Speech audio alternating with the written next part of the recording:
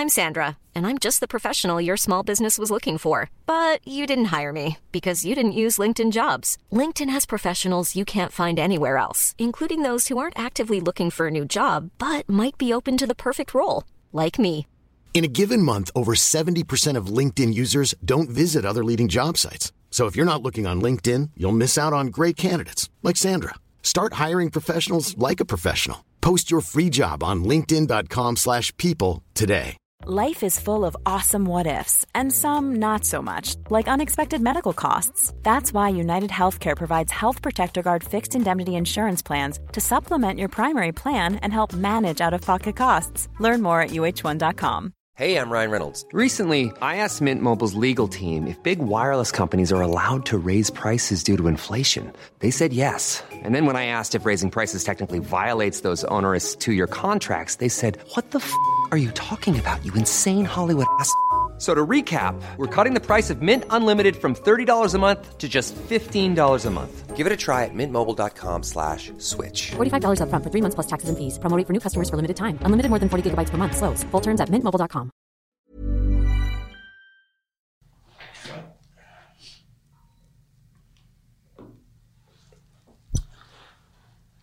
What's going on, everybody at home? It's your boy Cody Mack here with another episode on What's the Word. Sitting here in the building, I got, I want to say one of my favorite artists, none other than the legendary Vic Mensa. What's going on? What you got? Peace, man. What's going on?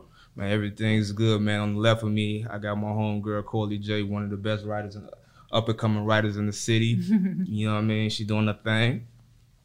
All right, so I'm gonna get complete transparency while we in this interview, guy, right?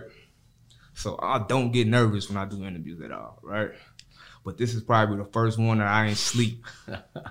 Only because, like, when I first got into this music thing and started wanting to do interviews and stuff like that, like, you was one of the, like, literally I got a list of people that I'm like, yo, I got to talk to, and you was one of the people that I want to talk to.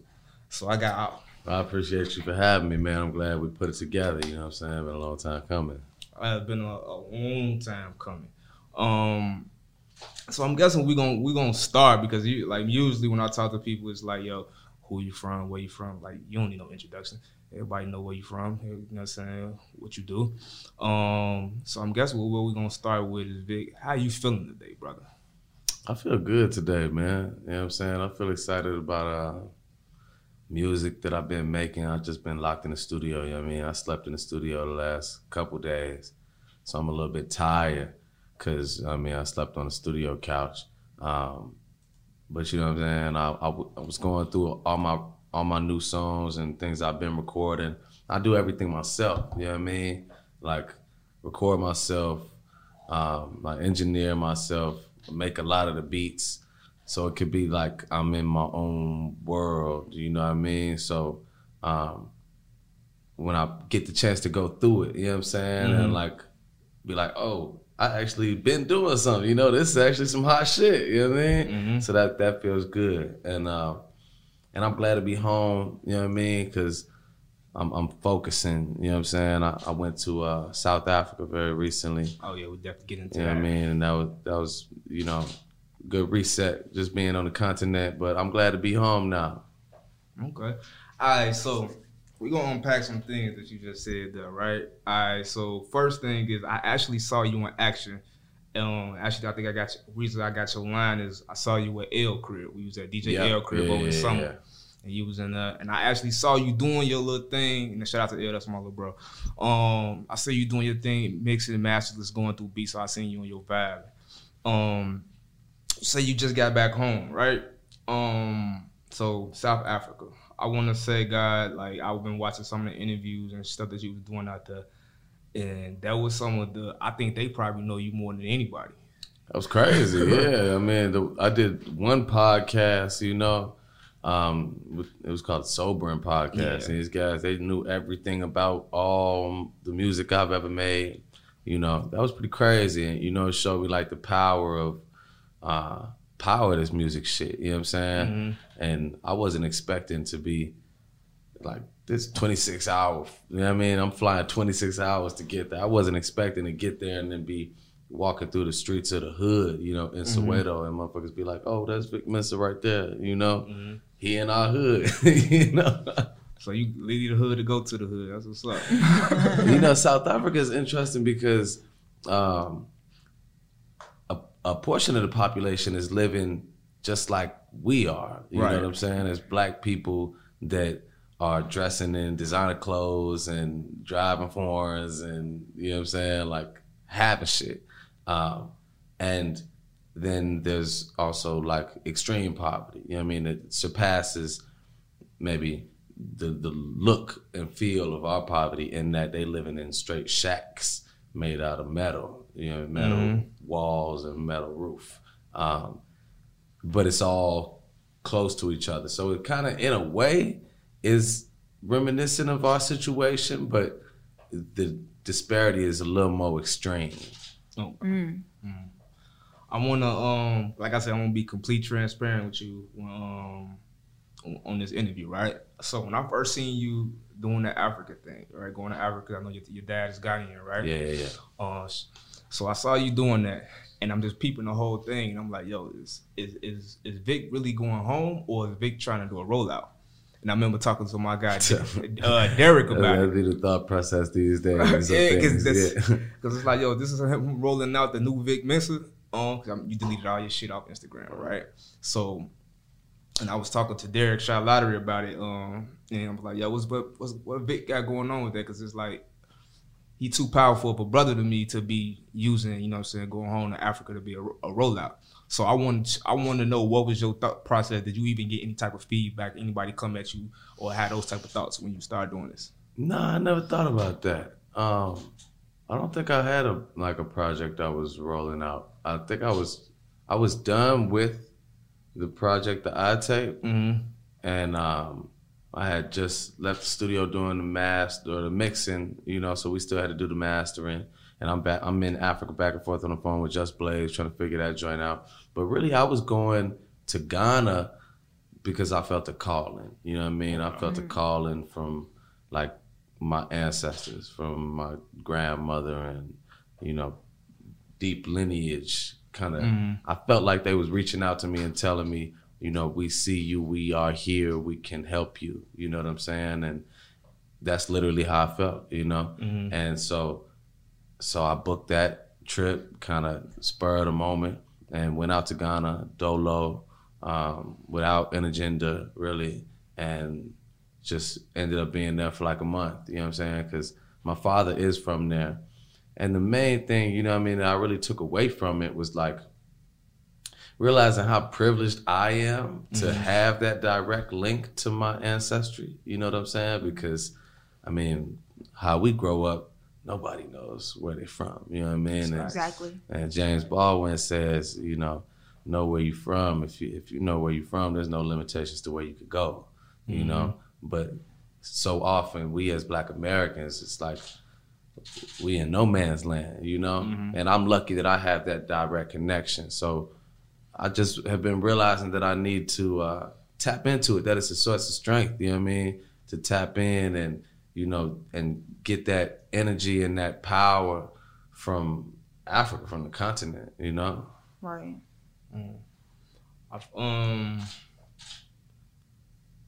That's crazy you say that, right? Because after my initial thought of it being that I think you was rolling out something, I realized something, and it was one of the interviews you did. I think it was with the pop radio over there in South Africa. You really using hip hop culture to bridge the gap between the Black American and Africa.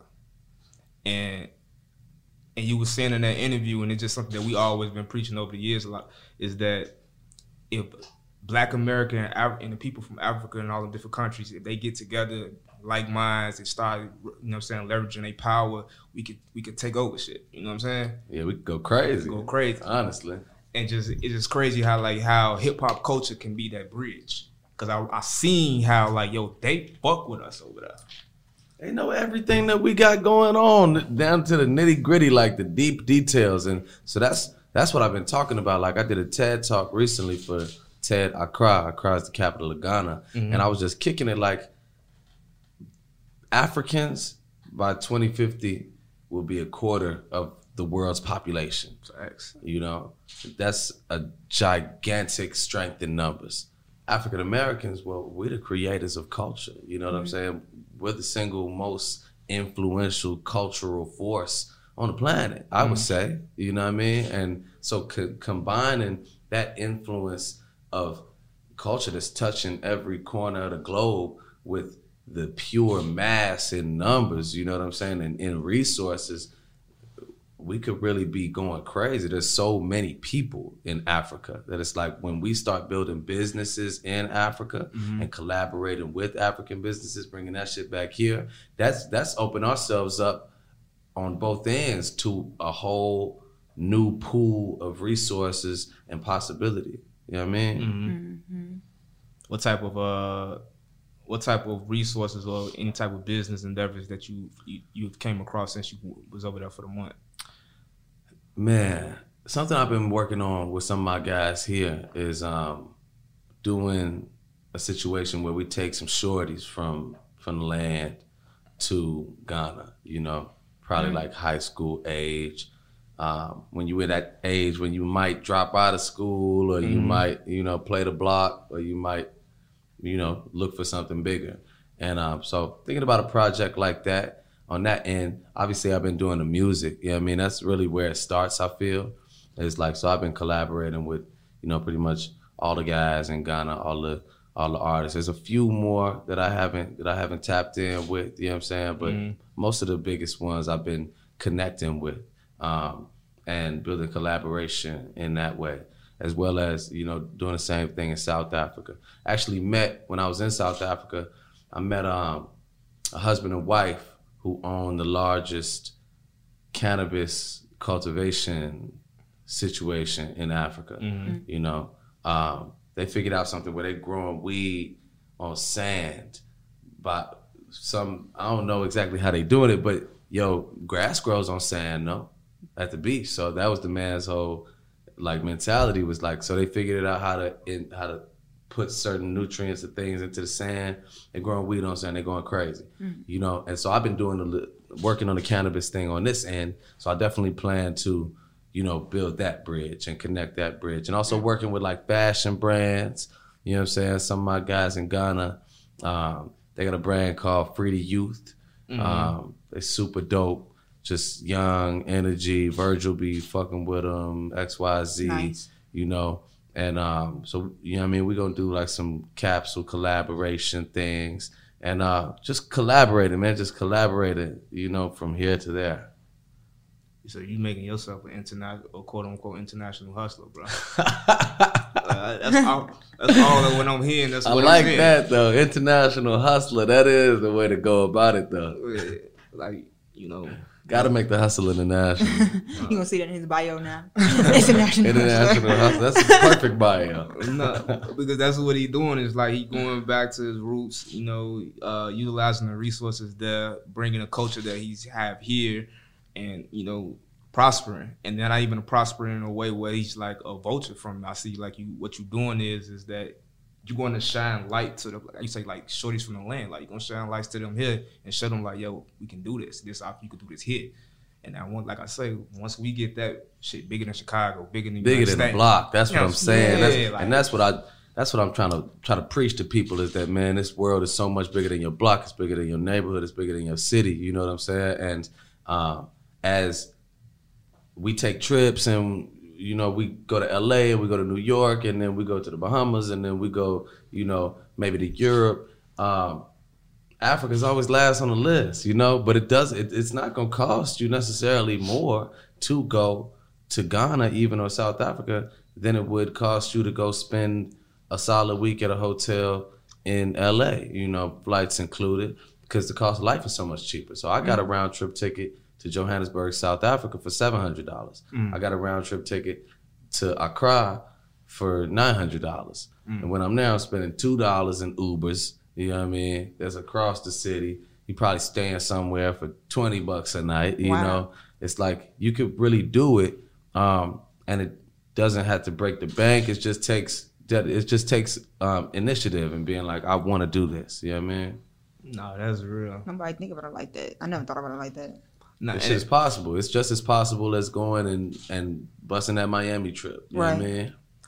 And this is why I fuck with Vic. And I just always want to sit with him and just chop it up with him, because Vic to me is, we come from pretty much the same hood. Like, you know what I'm saying? Like, I'm born and raised on 45th, you know what I'm saying? Word? Yeah. 45th or what?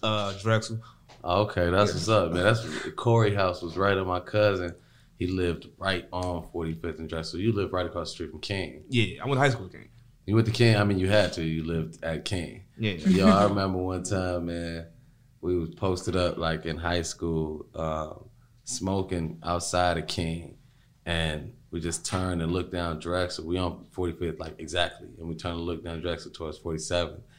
And there was this gigantic group of niggas fighting coming towards us. You know what I mean? Like, it was so many. That's exactly what. So the homie turned to me. It was like some scary movie shit. You know, he turned to me. He was like, "Gee, it's so many niggas."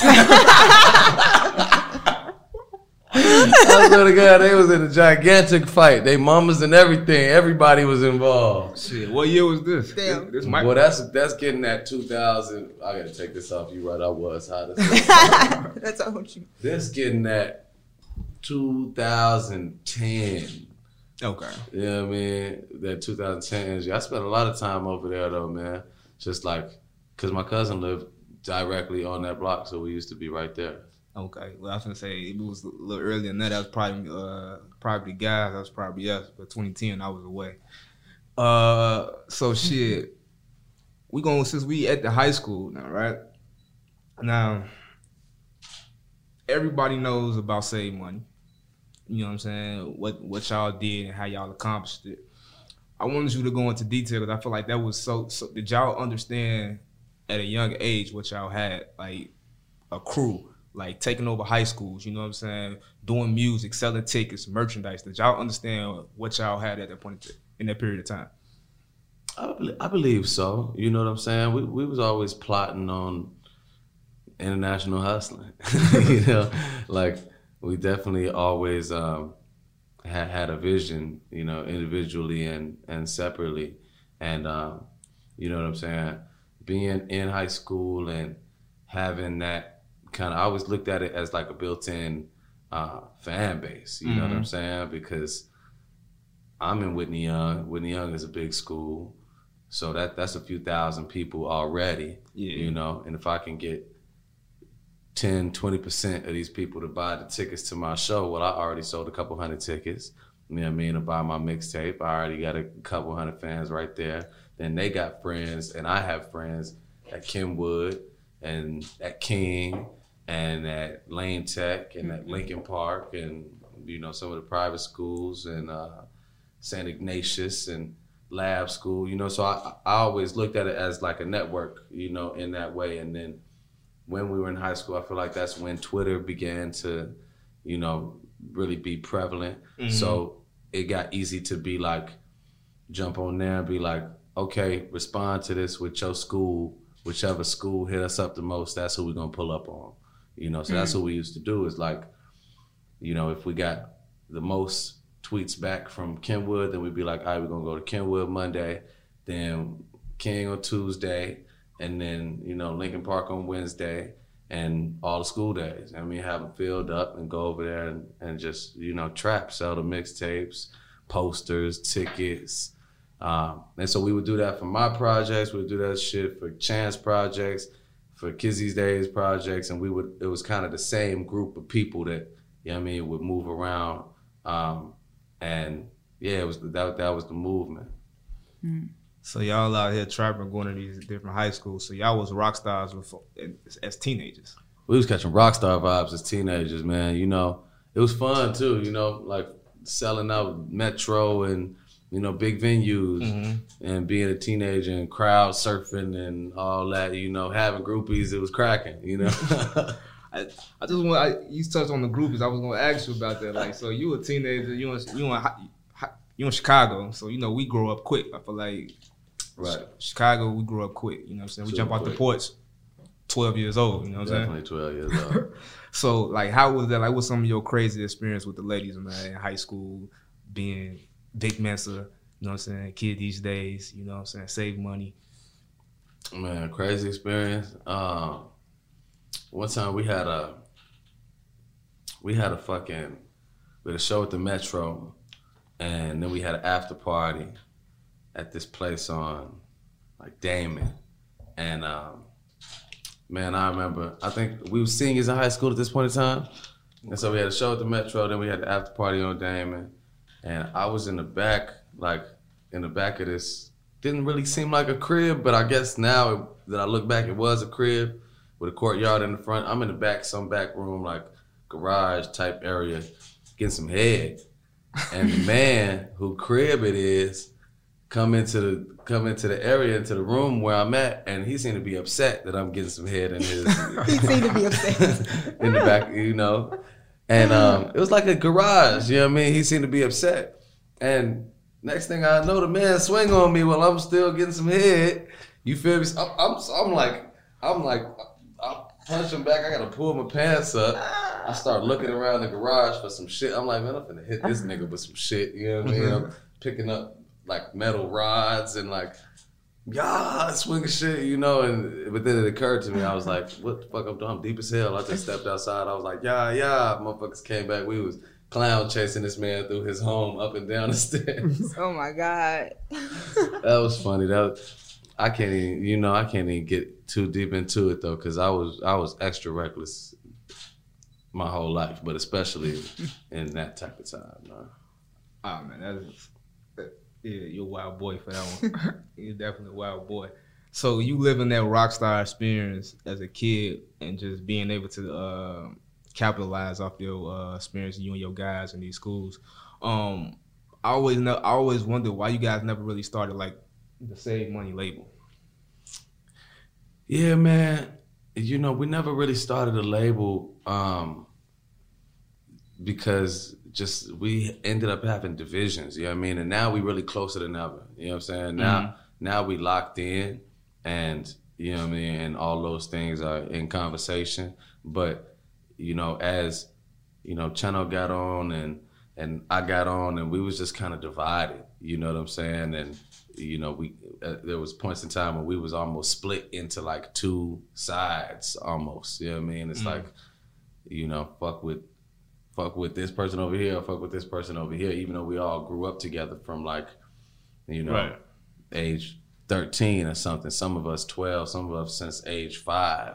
And so it was way before music or any type of business. So putting business structure to it, you know, was always kind of difficult because of egos and relationships being deeper than some music shit, you know what I mean? And they're not being like an OG to it, you know what I mean? It's not like, you know, I know other situations where it's been like, you know, somebody uncle was involved that was, you know, kind of managing situations. We never had nothing like that. We never, even our managers was like kids that, you know what I mean, were our age. Like, so I think, you know, that was just a lack of unity at times. We actually touched on that too quick for me, but since we here, like keeping it a conversation, God. So being a fan of yours and like how you say the division, like as fans, we paid attention to that shit. You know what I'm saying? We seen that it was friction. Even to the point where I seen you can speak on say if y'all didn't do it, but I feel like you and Chance was throwing subs at each other in y'all raps. It was all type of stupid shit going on, you know? And one thing I learned is just that when you coming up and things seem to be so serious, everything seems like so important at the time, man. A lot of that shit ain't about shit. The shit that really matters is, you know, connection between family and friends and loved ones, you know what I mean? And the people that you care about and that you grew up with, that shit is so much more important than all that industry shit. But all that industry shit can confuse you, you know what I mean? And make you feel like it's far more valuable than it really is. You know what I'm saying? And so there was definitely points in time when, you know, I was saying reckless shit that I would not even shit that would never cross my mind now. But being like, you know, being 22 and being on some hot boy shit and, you know, geeked up, I was definitely off a lot of shit and just moving fast. You could lose sight of like, you know, what's really important at this point in time. It's like, you know, we together and more connected than ever. You know what I mean? Okay. And I see that, and I guess want to know, because I seen on the internet, I think like y'all, all y'all guys, y'all went out to eat, y'all just like went on a little brunch and stuff like that, and y'all was just y'all, you know what I'm saying, politicking. I want to know what led to y'all getting that bond back together and like sitting down like, we got to be bros and we got to get this out, we got to work this out. Just time and growth. You know what I'm saying? I feel like everybody has grown, and time does that. Time gives you perspective, you know what I mean, about what's really important. And I can't stress it enough. You know, when I first got into this shit and I'm, you know, flying around with Kanye around the world and all this shit, the things that I thought were important at that point in time, some of them were misguided, you know. And as time passed, both myself and the rest of the guys, it's like, I think our priorities shifted, you know what I'm saying? And you come to realize that those 15-year bonds that you got with people, that they can't just be replaced, you know what I mean? And I lived in LA a lot. I live in Atlanta now, but I lived in LA many times.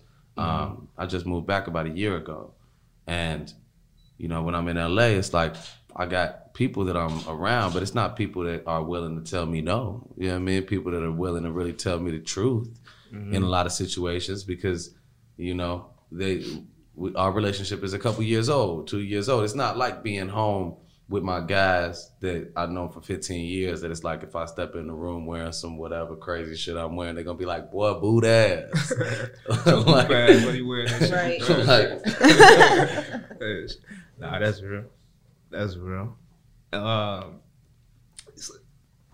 Yo, back from a quick commercial break. If y'all watching and if y'all listening, that's where your ad can go. Just rock with us, rock with What's the Word. Place your ad right there. All right, so I'm back with Vic, right? So Vic, you was just talking about the whole LA move and coming back to the crib. I want to say we miss you back home, you know? And the reason why I say we miss you and we need a person like you here, because you're like, to me, this is why I was intrigued about you, because I feel like you was that middle piece. Like, you understand the streets, you know what I'm saying? You understand the one part of Chicago, but you understand the other side. You know what I'm saying? Like, we come from two different, I feel like Chicago is split, even with black culture, split into two. Right. You know what I mean? So somebody that's smart as you, but be able to articulate words and like be able to talk to different people, it's like, it gave me like how Pac was, you know what I'm saying? And I feel like you coming back to the crib and you getting your grassroots and you just fucking with people and just moving there, I feel like that was needed. Because I don't want to name drop, no shade to a lot of other people, but it's like some people are just, they one-sided. Like they good over here and or they good over here. I feel like you was always that piece, and it was like they can do both. So it was like, yeah, Vic back. You know what I'm saying? And for a person like me, I'm just getting my spiel off, for I want you to elaborate on what I'm saying, is that as a person that come from the streets, all my homie streets projects and shit like that, we always needed somebody to articulate for us. You know what I'm saying? Like, the shit that you say is shit I think. You know what I mean? So that's why I was like, I like this the guy. Like, yes, we got our guy. You know what I'm saying? So I'm happy you back home, bro. Like, I'm pretty sure you done heard that before. Somebody then, you know what I'm saying? You know, it's funny, man. I was talking to Mickey Halstead yesterday. Okay. Shout out to Mick. Shout out to Mick. You know, somebody that's been supporting me from day one. So I was 17. And that was something I remember he had told me, and I was reminding him. I was like, I remember one time you told me, man, you know, that I understand the street shit and I understand the other, you know, the political shit and the other side of Chicago, and I combine those in the way that, you know, that I rap and the stories I tell.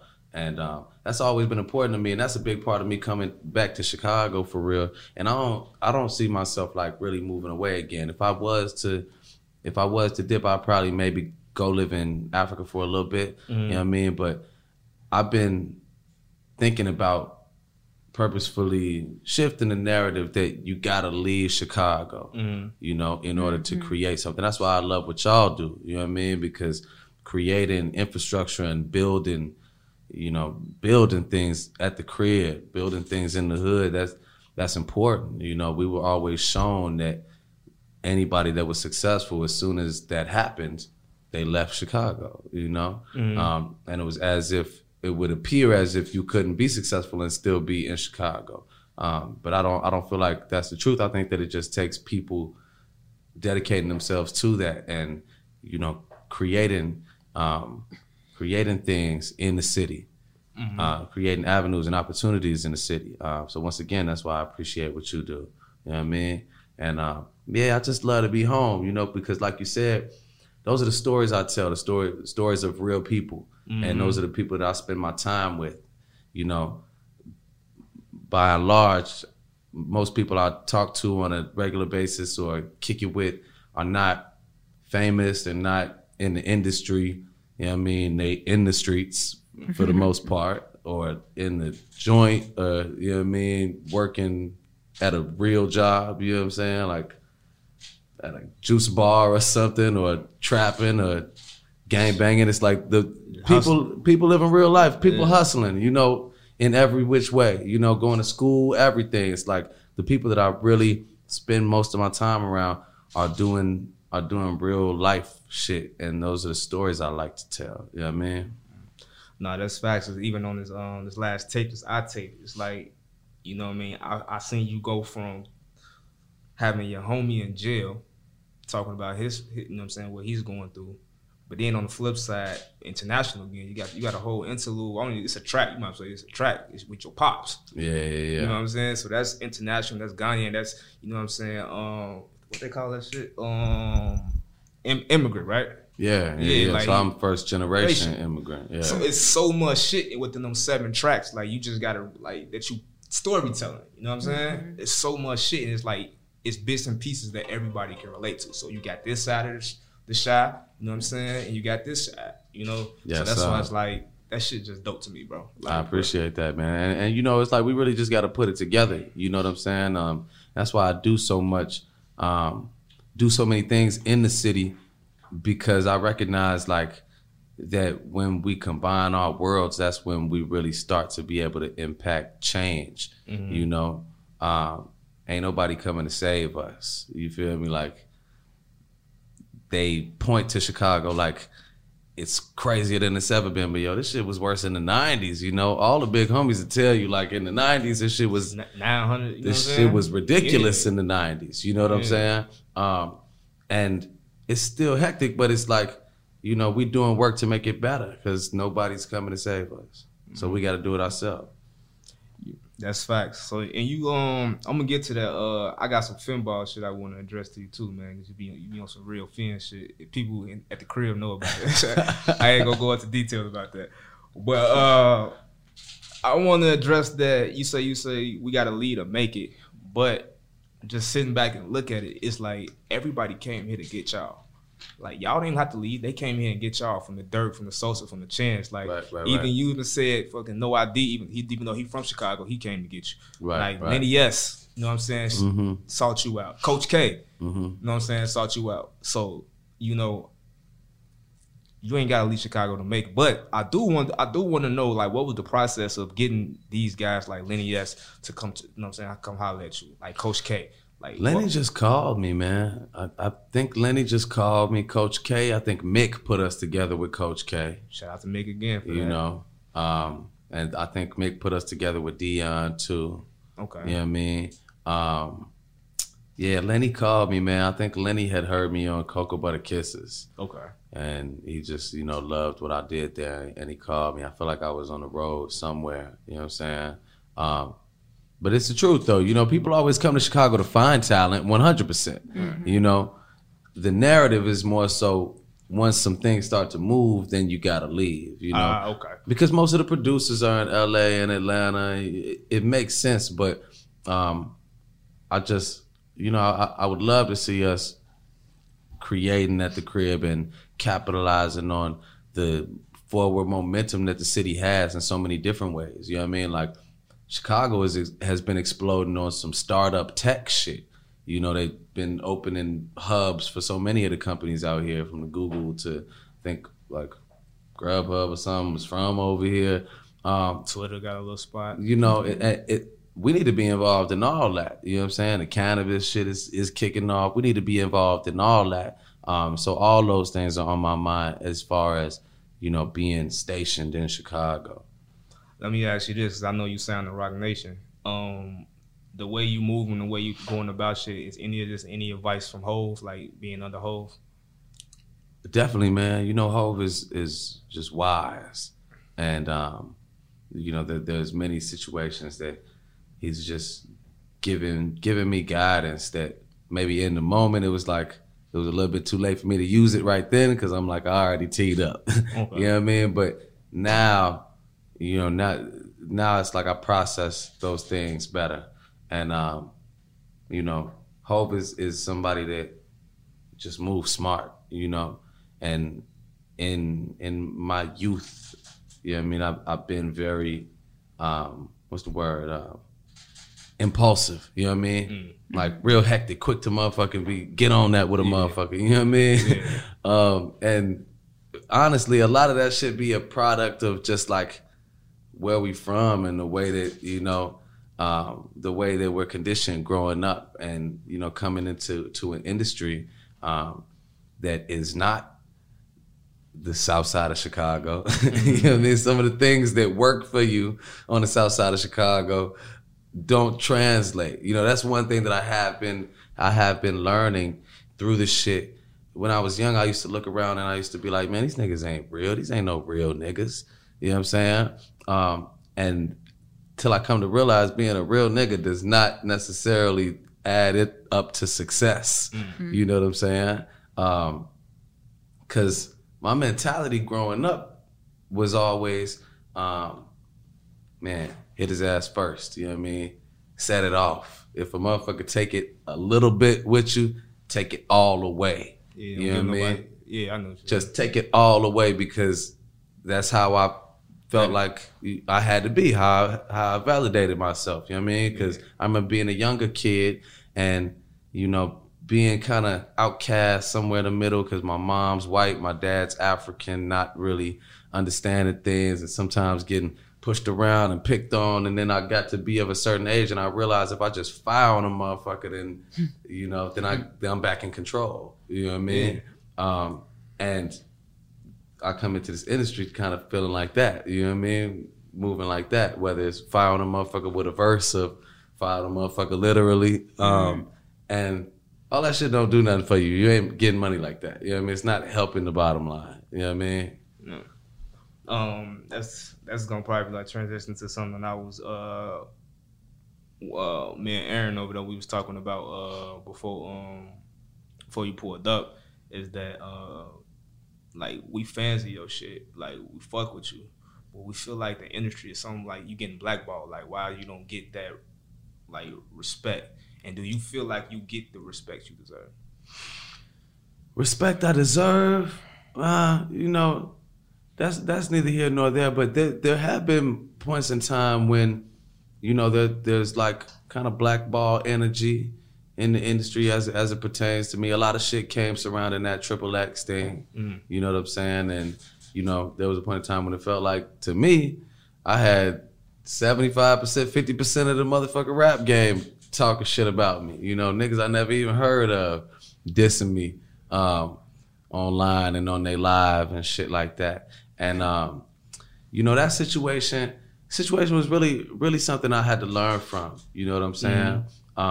Because I learned that what you say is often not even as important as how you say it, you know what I mean? And so my message of opposition to extreme violence against women and hip hop and the toleration of it and normalization of it, the message is on point, you know, right. But I was too blunt with my delivery in that my message got completely lost because I touched a lot of people in a place that was very sore for them. You know what I'm saying? And it's actually something I put in a record that, you know, I apologize to his OG and, you know, to the people that love him, because I wasn't thinking about the impact of my words on those people. I was just thinking about what I felt like was the right thing to say in terms of my message. Right. You know what I mean? I was like, this is fucked up. Hip hop is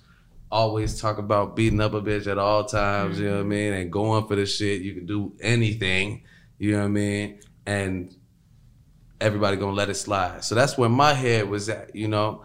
And I'm also coming from Chicago, where, you know, people make fun of the dead every goddamn day, you know?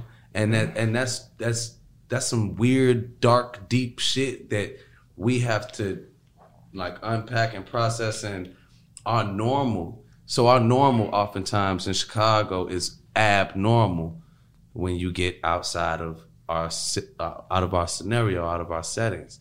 And so, you know, just coming to, you know, get past the normal of Chicago, realizing that shit not normal in other places. I remember Fredo, you know, rest in peace. When I was kicking it with him once before he passed away, he was talking about the whole trend of like smoking dead people, and, you know, he was like, man, I ain't even getting into all that evil shit. I'm leaving that to my little homies and them, because literally that shit is evil. It's like, it's bad. It's not good energy.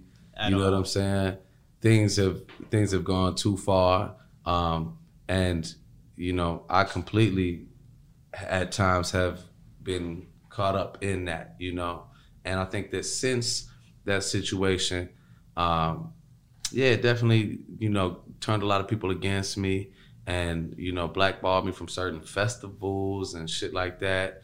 And, you know, it's just something that I learned from, because I'm never going to stop being a truth teller and somebody that really pushes a message, pushes what I believe in. Mm-hmm. But I'm learning how to be more effective as a communicator of that, you know, because me just being disrespectful as shit doesn't necessarily help me to, you know, reach people with what it is that I have to say. Right. You know what I mean? Nah, that's real. Did you find any like what were some of the roadblocks that you're experiencing right now trying to get back?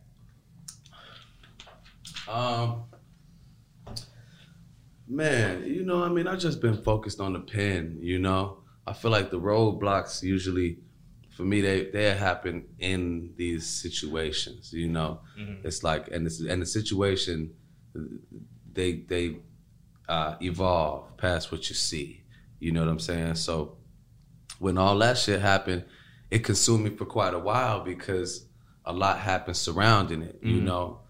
Like, I was living in LA, and my address got leaked online, and my phone number got leaked online. I have family members like living with me. My sister was living with me, and so, man, it was hot. You know, it was some hot shit going on. I'm sleeping with the pistol by my head at all times, and then, you know, my address is online, and then I hear people putting some money on my head. So then I get the guys to go all the way to a whole different part of the country, you know what I mean, and handle shit, and shit goes way further than, you know what I mean, people could fathom. Mm-hmm. And all that shit consumed me, you know what I mean? I think in that time I caught a gun case. I'm not focused on rapping the best I could rap, you know what I'm saying? Because I'm focused on, can I go outside without a strap right now? I probably shouldn't, you know? Mm-hmm. I mean, I remember it was goofy shit going on to the point where I went to the Grove. You been to the Grove in LA? Mm-hmm. I'm at the Grove one time, you know, because I used to work out down the block, man. I'm at the Grove one time, and you know what I'm saying? A kid comes up to me, he's like, yo, can I take a photo with you? You know what I mean? I'm like, okay, cool. And he takes a photo. And then I see 5 minutes later, he posts a photo. He tagging like XYZ tag and, all my ops at the time and being like, just Come call on, Big shorty, Man you can't Selacking be- at the Grove. Niggas talking about all them guns, where they at. And keep in mind, I had it on me too. You know what I mean? But it was Hold on. What? it's the type of shit that people do. And all that shit, all that shit will confuse you and just like distract you is the word that I'm really looking for. You know what I mean? So I try to tap out of all that stuff and just like be able to tap into my own power and what it is and my mission and my purpose, what I'm saying? And so I'm just in a place where it's like I am being conscious about doing things that further my purpose and staying away from things that will drag me down or bring me out of my purpose, because it's always happening. Niggas always gonna test you. You know what I mean? Yeah. And that's a constant. I've been snaked by so many of my closest. You know what I mean? Some of my closest people in recent times too. But it's like if I go and act like I acted last time, if I go and act like I did last time something like that happened, here comes another 6 months of me being caught up in it. Now I got to deal with it because I went and did it. You know what I mean? Right. That can't be good with the label. I know the label gonna have some talks with you about stuff like that. I just know that situation had to be a sit down like Vic. No, the thing is, man, not really, man. Hov gave me good advice in that one scenario, and in many scenarios. But like I said, man, I have not really. It's funny because I grew up being like the youngest underneath like all my big homies, from Dave, Jeff, from Fly and Mick and Brian, Sir Madam, and just a lot of guys from the city and Sharif and just all my big homies. But once I got into the game, into the industry, I just was like, moving so fast that I didn't have no big homie.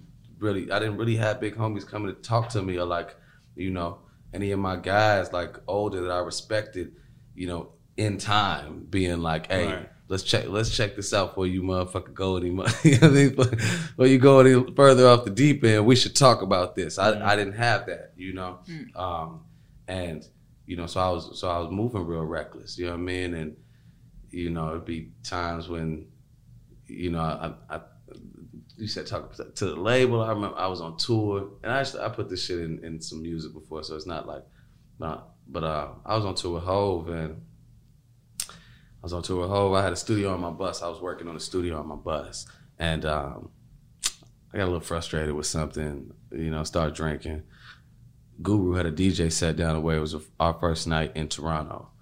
And so I go to the DJ set, to the club where he DJing. We in the corner, man. You know what I mean? We chilling. It's only a couple people I know in there. It's like Lawrence from 1500, Guru's DJing, maybe one more of the brothers from 1500. That's about it. White chick with some pink hair gives me some weed. Now I'm off the motherfucking Henny, Douce, and some weed. Then somebody gives me a bottle of Ace of Spades. So now I'm getting loose. I'm loose. I'm staying in the corner though, because I'm like, this is a full club full of people I do not know. I see my manager at the time surrounded by mad people I don't know. And the thought occurs to me like, what's he doing with all them? Why he around all those people? Next thing I know, the man looking at me, he like, Vic. So I'm like, damn, what's going on? But I got the bottle of Ace of Spades in my hand as we speaking, So I'm like, I go down there, I'm trying to see what's up. People breaking shit up, pulling us apart from something that I don't even know what's going on. I'm literally just trying to get to my homie to figure out what the situation is. I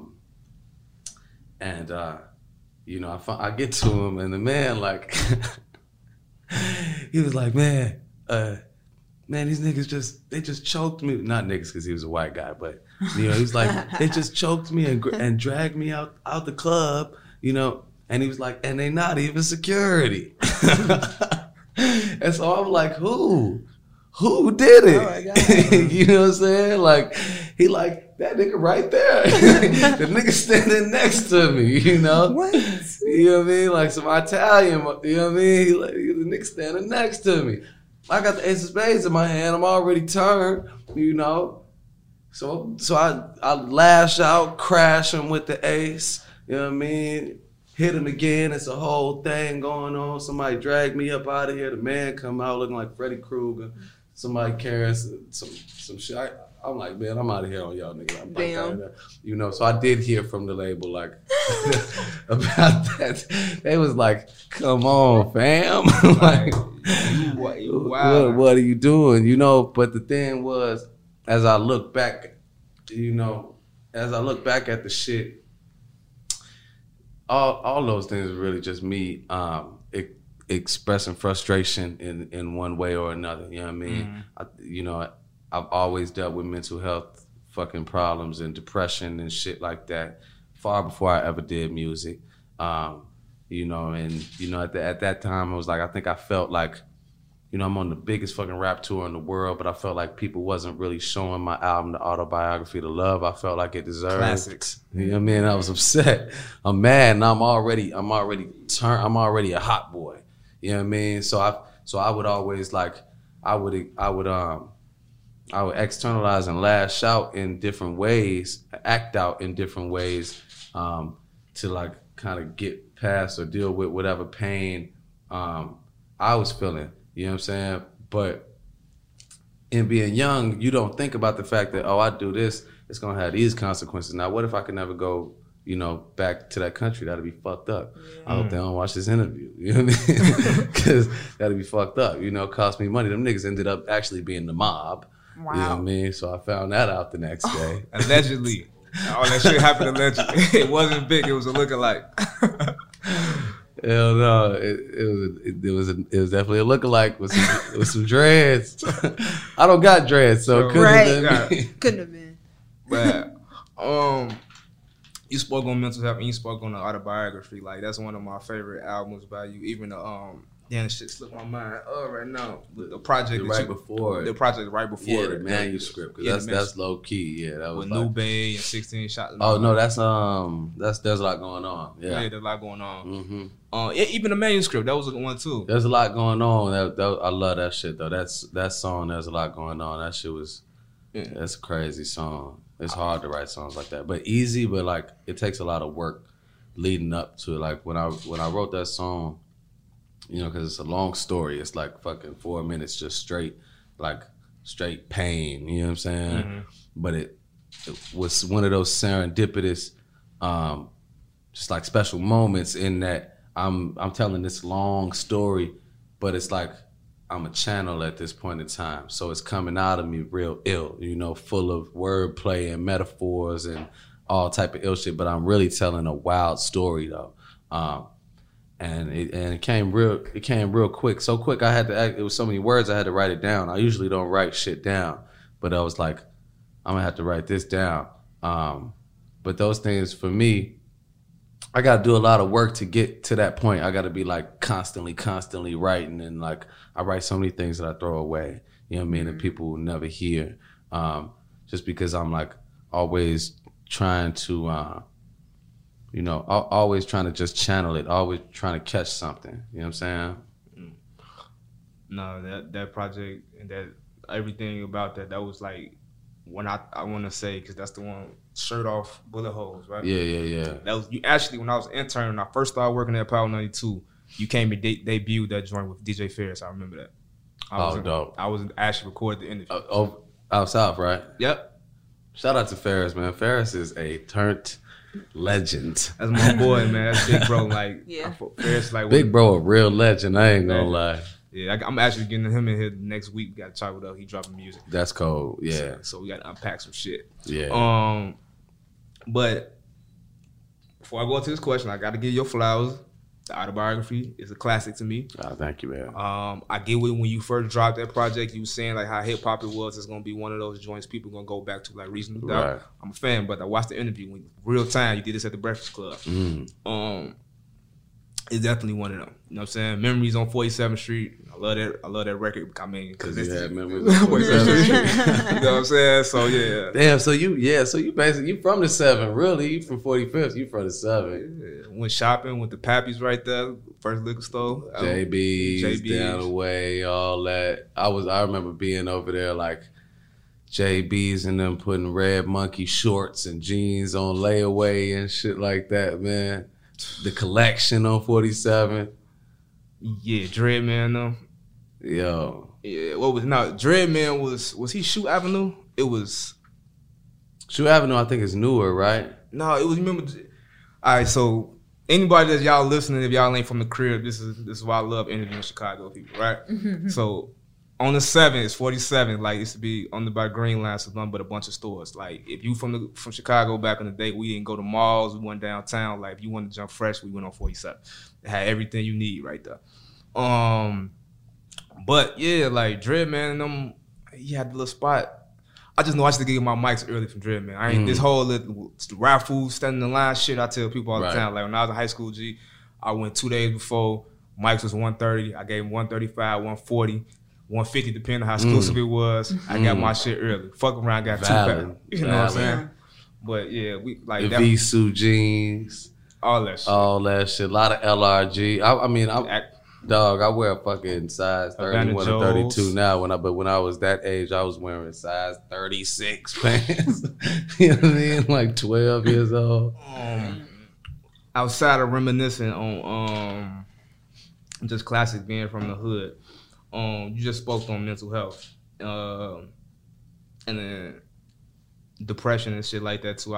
That's something that I dealt with, and I know a lot of like trauma and shit. That shit that all black men deal with, you know, especially and women. And women. I'm sorry, like we deal with that shit, especially in Chicago. I feel like it's a different type of trauma. Do you feel that, and a lot of us, we felt like it came out of you around the time when you did the 3 years sober video? Like we was like, yo, something's wrong with Vic. We got to get our brother back. like you got to explain that, because it was 2 things going through my mind. It's like, yo, Hollywood is getting to his ass, like he's really stressed the fuck out over this XXTTion shit, or this is like, you know, they say they got to dismask, you know what I'm saying, a black man and make him go in a dress so he can get, like, man, so he can go to that next level.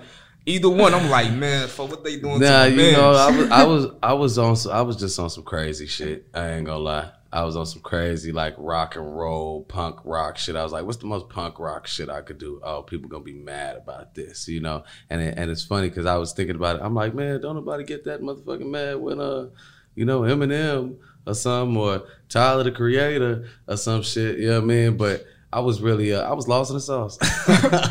Like, hey, I saw it, brother, and just as a brother of yours, man, don't do that shit again. I gotta be thorough with you. Don't do that shit again. You thought he was in the second place? No, what the fuck I'm gonna do it again for? I already did it. Like he learned his lesson. You know, like now they mad at Cudi right now because Cudi just went on there. The Kurt Cobain. Cudi can do that shit though. Cudi just went this. See, what's the difference though? You're a Vic Mensa, bro.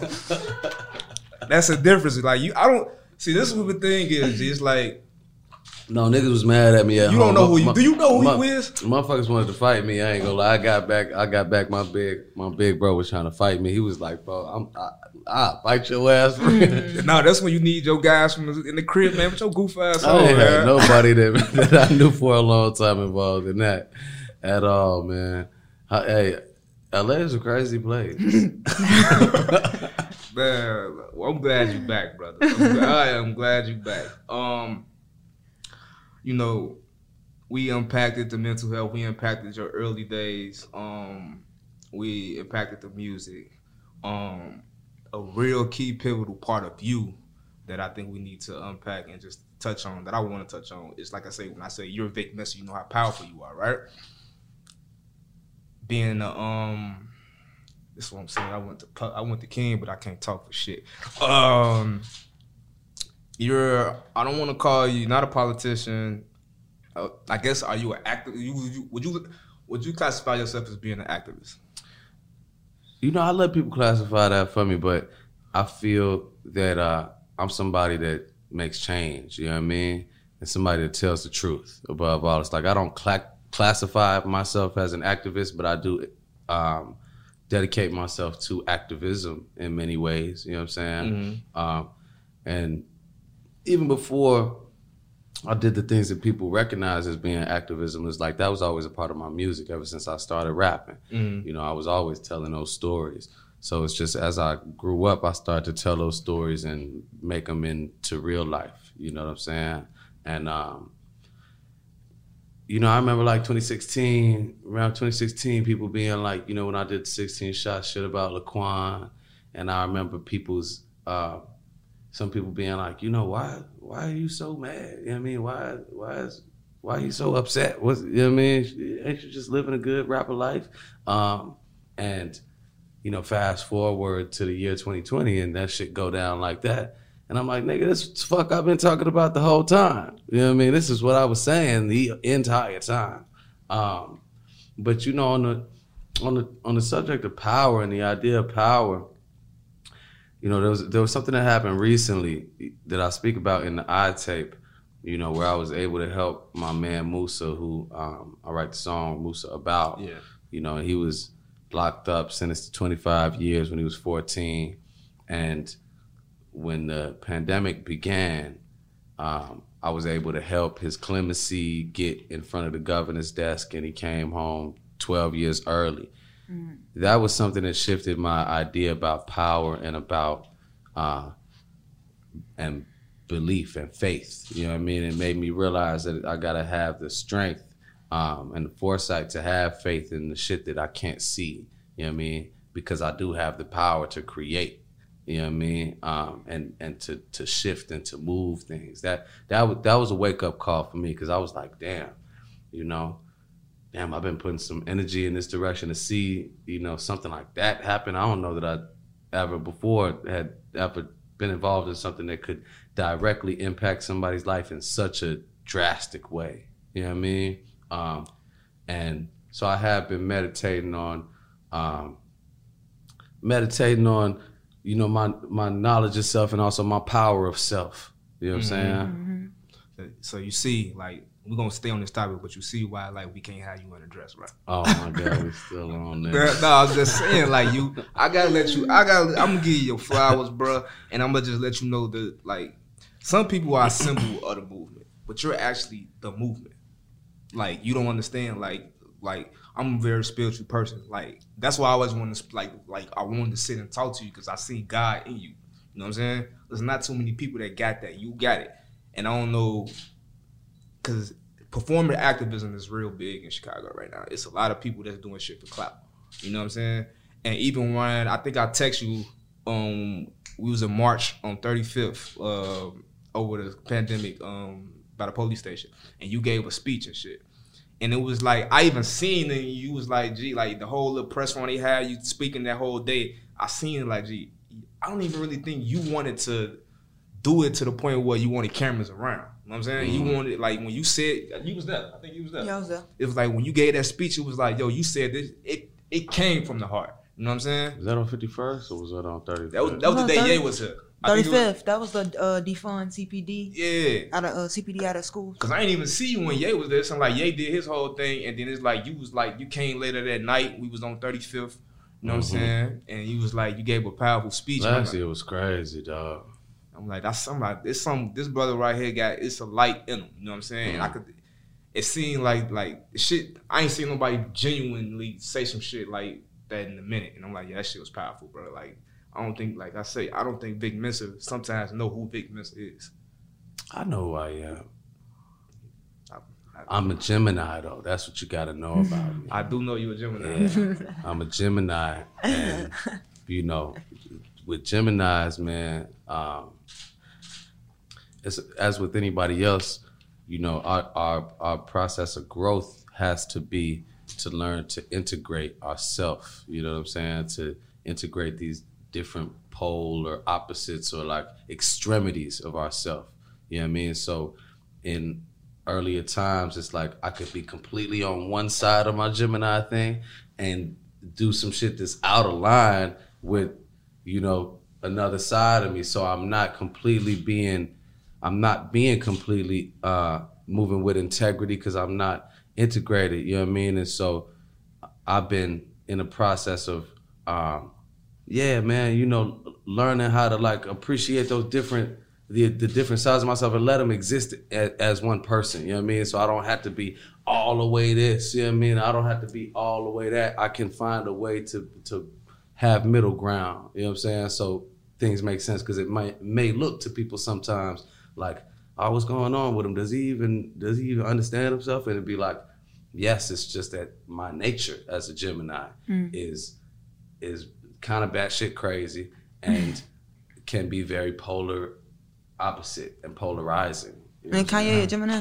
Kanye and Tupac. Kanye and 3 Stacks, you know what I mean? Andre 3000 A lot in of the geniuses. airport playing flutes and shit, but lot of can't nobody geniuses. rap like him. I mean, I'm a Cancer, so we like right after y'all. So we like, we know how to, Cancers. we know how to, we be that voice of reason for Geminis. For real, though. Actually, in real life. Cause we're calm. It's like my mama a Cancer, you know what I mean? Some of my closest friends been Cancers. So yeah, it's like, but yeah, it's like you powerful, and it goes back to what you said. It's two sides, right? It goes back to the statement we said earlier. It's two sides of the shot. Yeah. So as you figure like learning how to channel Vic, I'm pretty sure it's gonna come to like I know how to channel this side and That's this what side. I'm saying. I feel like we got to bring those sides together too. You know what I'm saying? Because the potential with unity is like it's so great. You know what I mean? Like I had a concept that I still want to actualize at some point in time. I want to see what Chicago would look like. Summertime Chicago. If we had a mass employment campaign, you know what I mean, where we had hundreds of thousands, 100, 200,000 kids between like just young niggas between the age of 14 and 24, you know, that had real summer jobs that was getting paid in the summer. You know what I mean? I would love to see how that might impact the violence in the summertime and how crazy shit is, because a lot of things come out of desperation, boredom, just lack of opportunity. The fact that niggas is in the same area on the same blocks where things have happened and they don't have shit else to do but be there, you know?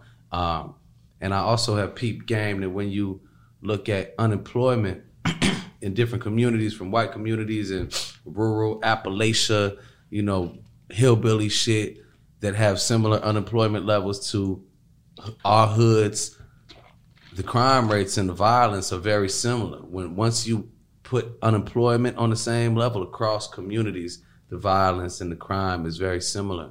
And so I would love to get people from that other side of Chicago, you know what I mean, getting Herb and Dirk and people like Lil Zay Osama and, you know what I mean, motherfuckers together to push an idea, to push an awareness campaign of like a huge employment thing for shorties, whereas kids in the summertime could actually be getting money. They could take their girl to the mall, to the show, you know what I mean? They could buy the mics and they don't have to be, you know, small time trapping for it, because this shit be, man, niggas be doing this shit for $0, man. I got guys that's like, boy, you still on the same block, steady coming in and out, you know what I mean, all doing this, that, and the third, and the money ain't even really coming from it. It's not even really profitable, you know what I mean? Like, if you was to be doing something else and saving bread, you could have completely surpassed where you are right now, you know what I mean? But you just keep doing the same thing because that's what you feel like is available to you.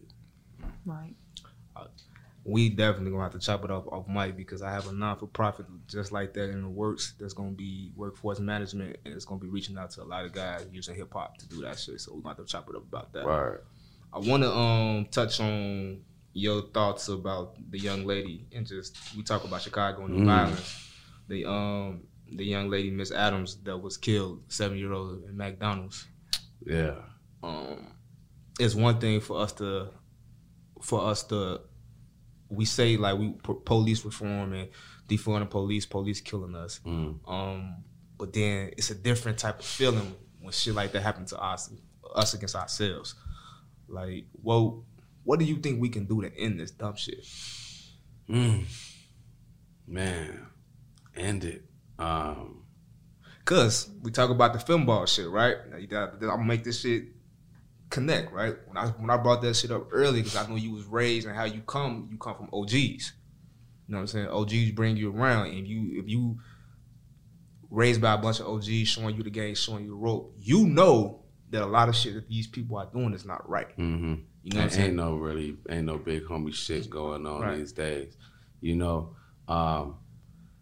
man, I think that it's all in the youth. You know what I mean? And it's all in the next generation and us really creating. And so it's tragic when the youth and the next generation end up being the victim of our current fucked up system. You know what I'm saying? I think that the way that we really change and impact shit is by, you know, by touching those kids, man, and have it and change and showing them something bigger and different.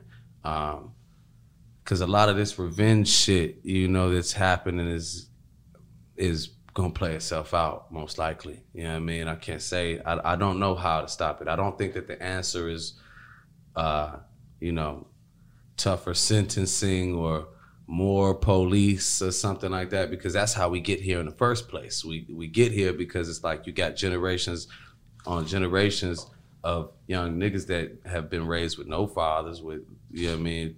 It's like what's Lord of the Flies, you know what I mean? A situation with just a bunch of boys like creating their own world, you know what I'm saying? Creating their own society. It's like, and I think when you go into it and you look at the design of this shit, how Chicago was this experiment for public housing, you know, and putting poor black people all in one place so they don't move into these other neighborhoods and redlining them and putting them on top of each other, and Cabrini Green and Robert Taylor and Ida B. Wells and the Ickies, you know what I'm saying? And then once you have kind of created this monster out of the seeking of some type of convenience, then you realize, oh, this shit ain't working. Tear the shit down and send them everywhere. And you end up with this shit. You know what I mean? In many ways, it's like, motherfuckers look at Chicago just as right now and be like, you know, this shit is insane, but you gotta give an idea to how it got this way. And there'll never be justification for, you know what I'm saying, the shooting of a 7-year-old girl, man. Shit is sick. It's fucking disgusting. You know what I'm saying? Like, I don't know what you do with the motherfucker that did that. You know what I mean? I know if it was my little sister, I know what would happen. You know what I'm saying? But does that even help anything? I don't know the answer for that. That keeps the cycle going. Yeah. Do you feel like, would you be, because I see a lot of people who criticize the police. I see a lot of people go call out the mayor for all the shit she's been doing and how she's been utilizing funds. Would you be opposed to, or do you think it's a better route instead of calling them out on their shit, or would you sit down and work with them? Get some of that funding, get some of it, and use it towards what you want to do? No, not me particularly. You know what I'm saying? I wouldn't be the one to work with the police because, man, the thing is that it's a completely corroded, corrupt system from top to bottom. So it's not so much that I'm concerned with the goodness or badness of the individual people. It's that the entire idea and the way that it's been structured, policing from the union and their immunity against all laws, you know what I'm saying? Their right to kill with impunity, their history as Ku Klux Klan and slave catchers, the entire idea of policing is just is broken in America. So rather than me taking any time to try to sit down and work with them, and I know some people that I respect that do that, you know what I mean? But for me, rather than taking the time to sit down and work with them, I'm saying these niggas ain't making shit better. Take the money away from them and put it into the things that really create public safety. You know what I mean? Mm-hmm. It's not police that make a community safe. It's education. You know what I mean? It's access to affordable housing. It's healthcare. You know what I mean? These are the things that actually make communities safe. So I ain't trying to take no time to, I say take some of that budget though, take some of that budget away from them. You know what I mean? But Lori too deep in with the police. She is the police. You know what I mean? I'm about to say that. She is the motherfucking police, and you know it's so you know it's all fucked up, you know. And then, you know, these Chicago police this is like one of the this is the second largest police force in the nation. They don't get fucked up, man. They're extremely powerful. They're extremely racist, because that is the nature of police departments, policing in America. You know what I mean? That's just what it is. Look at them niggas in their press conferences. You could tell folks say that's a racist. The FOP nigga and these. I be telling people sometimes, yo, Chicago's so funny because I go a whole year not see no white supremacists in Chicago until the protests start back again and the police is out here deep. You know what I mean? It's like, and I'm like, oh, you look like a white supremacist. I ain't even seen nobody like you in Chicago in a year. Like, no, that's facts though. Since the last time, I'm like, I ain't even seeing y'all outside. Y'all only come outside when you in uniform. The white supremacists don't even really, at least where we be at. Yeah. Right. I don't see them come around. I don't see them that much, you know what I mean? Till they're in uniform. And then I'm like, you clearly one of them white supremacists though. No, that's fact. Root causes. Got to get to the root causes. I think this was an amazing conversation. I got 2 questions that I need to end with, that I'll be satisfied with this first conversation, because I feel like me. Is it? Yeah, let's let it roll then. The focus camera, as long as that camera good on him, we good. The questions, 2 questions I need answered is, right? Do they say nigga in Ghana and South Africa? Yeah, they do. They do. In South Africa, they be like, I say, like nigga, they're like kind of with a British type of accent. But then in Ghana, they say it like in a broken, like, you know, pidgin English. You know what I mean? Good to see you, my nigga. Like, that's a terrible accent. Somebody gonna see that and be mad at me. But they do say nigga though. Wow. To each other or to Americans? Young people would probably say it to each other. You know what I'm saying? It's funny because I was there recently and I had a thought, you know, when I was in South Africa, and I was at a restaurant, you know, and I saw some women. It was Nando's, because Nando's is actually from South Africa. Mm-hmm. So I saw some women, and you know, they had their little music that was playing in there. They was working at the restaurant. You know, they had their heads wrapped up, you know, and the thought that went through my mind was like, man, they remind me so much of niggas from where I'm from. And then I thought about that and I was like, wait, I'm in Africa. These ain't niggas to begin with, you know what I mean? But I'm so conditioned in the idea of nigga, you know what I mean? That, you know, I'm looking at everybody like that when it's like, I don't know, the shit is deep, you know what I'm saying? Like the conditioning to be like stuck in a nigga mindset, you know what I'm saying? When it's like really, we just people, you know what I mean? And actually before everything, we all African people, you know what I mean? We a couple, you know, in our separate individualities, removed in different ways. I got my mother, you know what I mean? I don't know you guys' family background, you know what I mean? But you probably got a couple 100 years between it. But we just Africans, you know what I'm saying?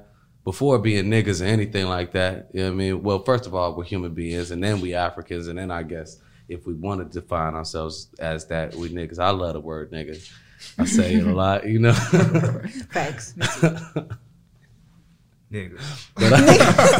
And I don't know what's right and what's wrong. You know, I don't know how to feel about that Kyrie shit, you know, where he was mad because the man, you know, looked at him and said, damn, nigga, you know, he said, hey, I ain't know nothing. I don't know. I can't call it. Personally, I can't, I'm going away from it. I fight my friends all the time. Moving away from it? Yeah. And I respect that. I can't be it. I respect that because at the end of the day, I know the truth. You know what I mean? You know the truth.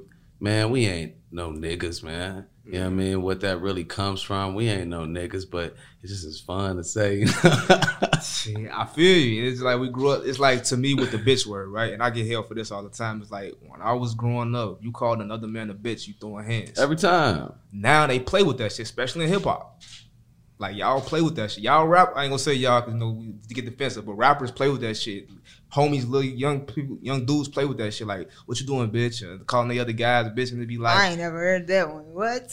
You I can't be calling my guys a bitch. What? Yeah, see, all right. Like, pick up the phone, bitch. Like, see, if I call my brother right now and be like, "What you doing, bitch?" He never gonna ask. First thing he gonna be like, "Who the fuck is you talking?" Me and him finna go at it for about 3. You know what I'm saying?